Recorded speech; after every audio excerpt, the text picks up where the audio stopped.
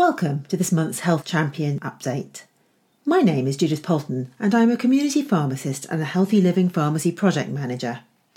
This month's training is on mental health to support Mental Health Awareness Week, but it can be used at any time to run a campaign in your pharmacy.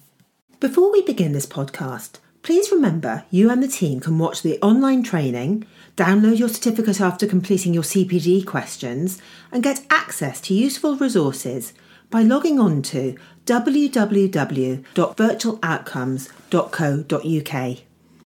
In today's webinar, we're going to look at the background of mental health, particularly focusing on stress. What are the causes and symptoms of stress, and some hints and tips to engage with your customers so that you can support them. We will also look at what resources are available for you to use to build your healthy living zone. 1 in 4 adults, or to put it another way, 16 million people in the UK will experience a mental health condition in their lifetime. This ranges from anxiety, stress and depression to alcohol dependence, substance misuse and psychosis. In England, in any given week, 1 in 6 people report experiencing a common mental health problem such as anxiety and depression. Whether it's your customers, families, friends, neighbours or work colleagues, the chances are you will know someone who is affected. In the UK, mental health problems are particularly common in the young, with most developing in childhood or when a person is a young adult. 3/4 of problems are established by the age of 24. People with severe mental health problems have on average a reduced life expectancy of between 16 and 25 years. The attitudes to mental illness are slowly improving. However, nearly 9 in 10 people who have had mental health problems report they have suffered stigma and discrimination. And you and your team can help dispel some of the myths by raising awareness about mental health conditions. In today's session, we're going to focus on stress. Being under pressure is a normal part of life. It can help people take action, feel more energised, and get better results. However, stress has only been found to be beneficial if it is short-lived. Excessive or prolonged stress can lead to illness such as heart disease and mental health problems such as anxiety and depression. So what is stress? Stress is the body's natural defence against predators and danger. It flushes the body with hormones to prepare systems to evade or confront danger. This is known as the fight or flight mechanism. When we are faced with a challenge, part of our response is physical.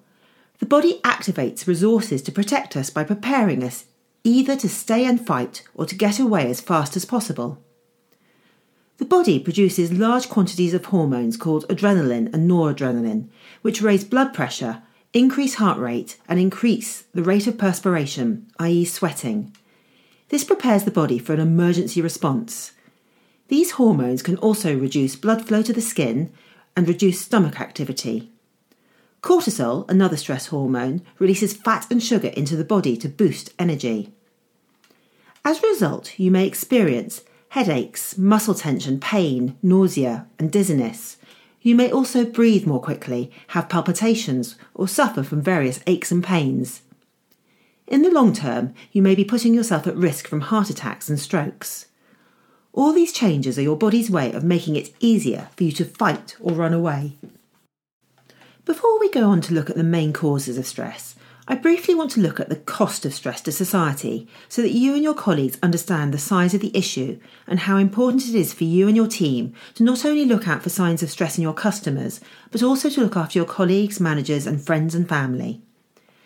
Recent reports from the Health and Safety Executive show that work-related stress has climbed to its highest rate in 16 years. It is now the most common form of work-related illness, for the first time overtaking musculoskeletal disorders. 526,000 workers, new and long-standing, were suffering from work-related stress, depression or anxiety in 2016-17, leading to 12.5 million lost working days. Industries with the higher than average rates of stress, depression and anxiety include health, teaching, business and public services professionals, and you can see from the picture that workload was given as the main cause. We are now going to look at the main causes of stress both in and out of the workplace. Almost anything can cause stress. The situations and pressures that cause stress are known as stressors. We usually think of stressors as being negative, such as an exhausting work schedule or a rocky relationship. However, anything that puts high demands on you can be stressful. This can include positive events such as getting married, buying a house, going to college or receiving a promotion. Stress can also be internal or self-generated when you worry excessively about something that may or may not happen or have irrational, pessimistic thoughts about life. Other common major life events that can trigger stress include family and financial problems, job loss or retirement, bereavement, illness and injury, relationships, marriage and divorce, pregnancy and becoming a parent, or a series of minor irritations such as feeling undervalued at work or arguing with a friend. Finally, what causes stress depends, at least in part, on your perception of it. Something that's stressful to you may not faze someone else. They may even enjoy it. For example, your morning commute may make you anxious and tense because you worry the traffic will make you late. Others, however, may find the trip relaxing because they allow more than enough time and enjoy listening to the music while they drive. Past experience can impact how a person will react. Sometimes there's no identifiable cause. Mental health issues such as depression or an accumulated sense of frustration and anxiety can make some people feel stressed more easily than others. We're now going to look at the common signs of stress. The most dangerous thing about stress is how easily it can creep up on you. You get used to it. It starts to feel familiar, even normal. You don't notice how much it's affecting you, even as it takes a heavy toll. That's why it's important to be aware of the common warning signs and symptoms of stress overload. The signs can be divided into 4 areas: cognitive, emotional, physical and behavioural, and we will look at each of these in turn. Cognitive signs can include memory problems, inability to concentrate, seeing only the negative and constant worrying. Emotional signs can include depression or general unhappiness, anxiety and agitation, anger, loneliness and frequent crying. The physical signs can include aches and pains, diarrhea or constipation, nausea, chest pain, rapid heartbeat and a loss of sex drive. And finally, behavioural signs include eating more or less, sleeping too much or too little, using alcohol, cigarettes or drugs to relax, and nervous habits, for example, nail biting or pacing. We're now going to look at a short, free mood assessment test that can help identify how people are feeling. Check Your Mood is available for over 16s on the NHS Choices website. There is an alternative test that can be used for under 16s. The test consists of 18 multiple choice questions that help to understand how the person has been feeling over the past 2 weeks. At the end of the test, the person will get 2 scores, one for depression and one for anxiety. The site will then signpost the person to additional information about those conditions, as well as to some practical hints and tips, and also to some self-help techniques, including simple breathing techniques. So what are the top tips for reducing and coping with stress? First, people need to realise when it's causing a problem. Talk to them about whether they're feeling tired or ill, and is there a connection with the pressures they're faced with? Are they ignoring physical warnings such as tense muscles, overtiredness, headaches or migraines? They also need to try and identify the underlying causes. Ask them if they can sort the possible reasons for stress into those with a practical solution, those that will get better anyway given time, and those you can't do anything about. They need to try to let go of those in the second and third groups. There is no point worrying about things that can't change or things that will sort themselves out. Suggest to people that they need to review their lifestyle. Are they taking on too much? Are there things that they are doing which could be handed over to someone else? Talk to them about eating healthily, as there is growing evidence showing how food affects mood. Remind them to be aware of smoking and drinking. Even though they may seem to reduce tension, this is misleading, as they often make problems worse. Remind them also to get enough sleep. Feeling tired can increase stress by causing people to think irrationally. If people get enough sleep, they are less stressed, more productive and more emotionally balanced.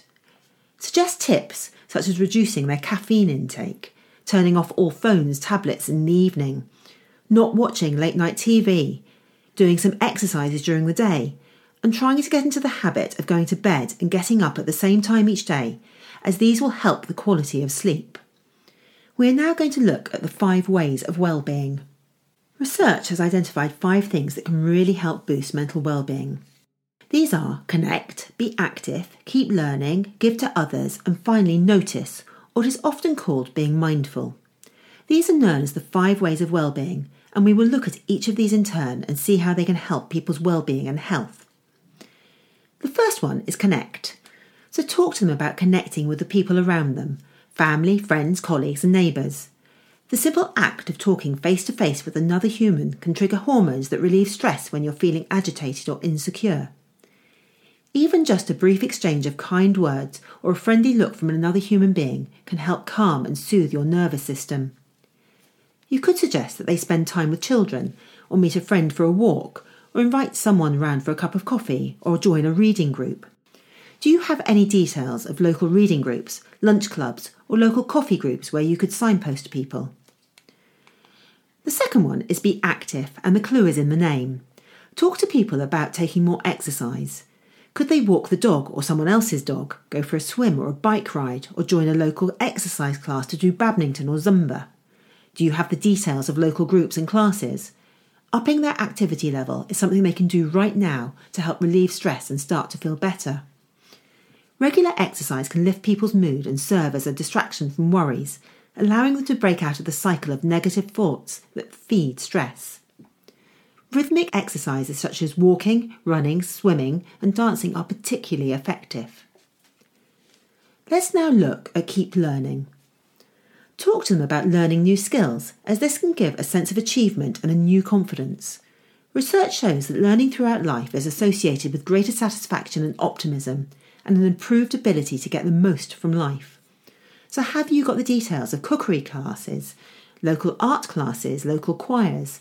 Many areas run evening classes, or could you suggest that they try out new recipes at home, or learn to knit or make model aeroplanes? The fourth one is to give to others. Research suggests that acts of giving and kindness, small and large, are associated with positive mental well-being. Even the smallest act can count, whether it's a smile, a thank you, or a kind word. Larger acts such as volunteering can improve mental well-being and help build a new social network. Giving to others and cooperating with them can stimulate the reward areas in the brain, creating positive feelings, and helping and working with others can also give us a sense of purpose and feelings of self-worth. So what can you suggest or do yourself? Suggest they ask a friend or colleague how they are and really listen to the answer. Suggest they offer to lend a hand if they see a stranger struggling with bags or a pushchair. Could they sign up to a mentoring project in which they give time and support to someone who will benefit from it, or volunteer in their local community, such as helping out at a local school, hospital or care home? The fifth and last one is called take notice or being mindful. This is about being more aware of the present moment, including how your thoughts and feelings, your body and the world around you. Some people call this awareness mindfulness. It can positively change the way you feel about life and how you approach challenges. Research has suggested that it can reduce the effects of stress, anxiety and other related problems. So what can you suggest to people? The list of what people can do to develop being mindful is endless and ranges from meditation to observing the world around you. On the resources page are links to organisations that you can direct people to, or so that they can read about it themselves if they want to understand more about this area. However, a few practical tips include things like suggesting people set aside 10 minutes a day to relax and collect their thoughts in a quiet room. Or maybe suggest they go for a walk and get closer to nature by really looking at the colour of the sky or really listening to the birds singing. You could suggest they take a different route somewhere and that they concentrate on the different landscape, i.e. really see it. Or you could suggest they join a Tai Chi class or a yoga or meditation class. Have you details of local ones? We are now going to look at what campaigns you could run in your pharmacy to raise awareness of stress and to start those conversations with people. As you can see, one pharmacy used Scrabble to make key words that got people looking at it. Another put a pair of ears on a till that said, "Do you want to talk? We're here to listen." And the colourful display with lots of information and facts got customers picking up leaflets, thus giving the team an opportunity to approach them. Other ideas you could try include making a 5 Ways of Wellbeing end, where you could suggest local things, for example, local health and social clubs, local parks to walk in, and local volunteering opportunities. Or you could concentrate on what wellness tools most people already have, for example, talking to friends, having a relaxing bath, or watching their favourite TV programme. You could also build an end asking people whether they have any of the symptoms of stress, or know anybody that does, and list the symptoms and suggest some solutions. The key thing is to start that conversation, and don't forget this is not just about your customers, this is also about you, your work colleagues, your family and your friends. As you can see, there is a wide range of support available. For example, the charity Mind provides leaflets for you to download, but also has a language line for talking to people in languages other than English about mental health illness.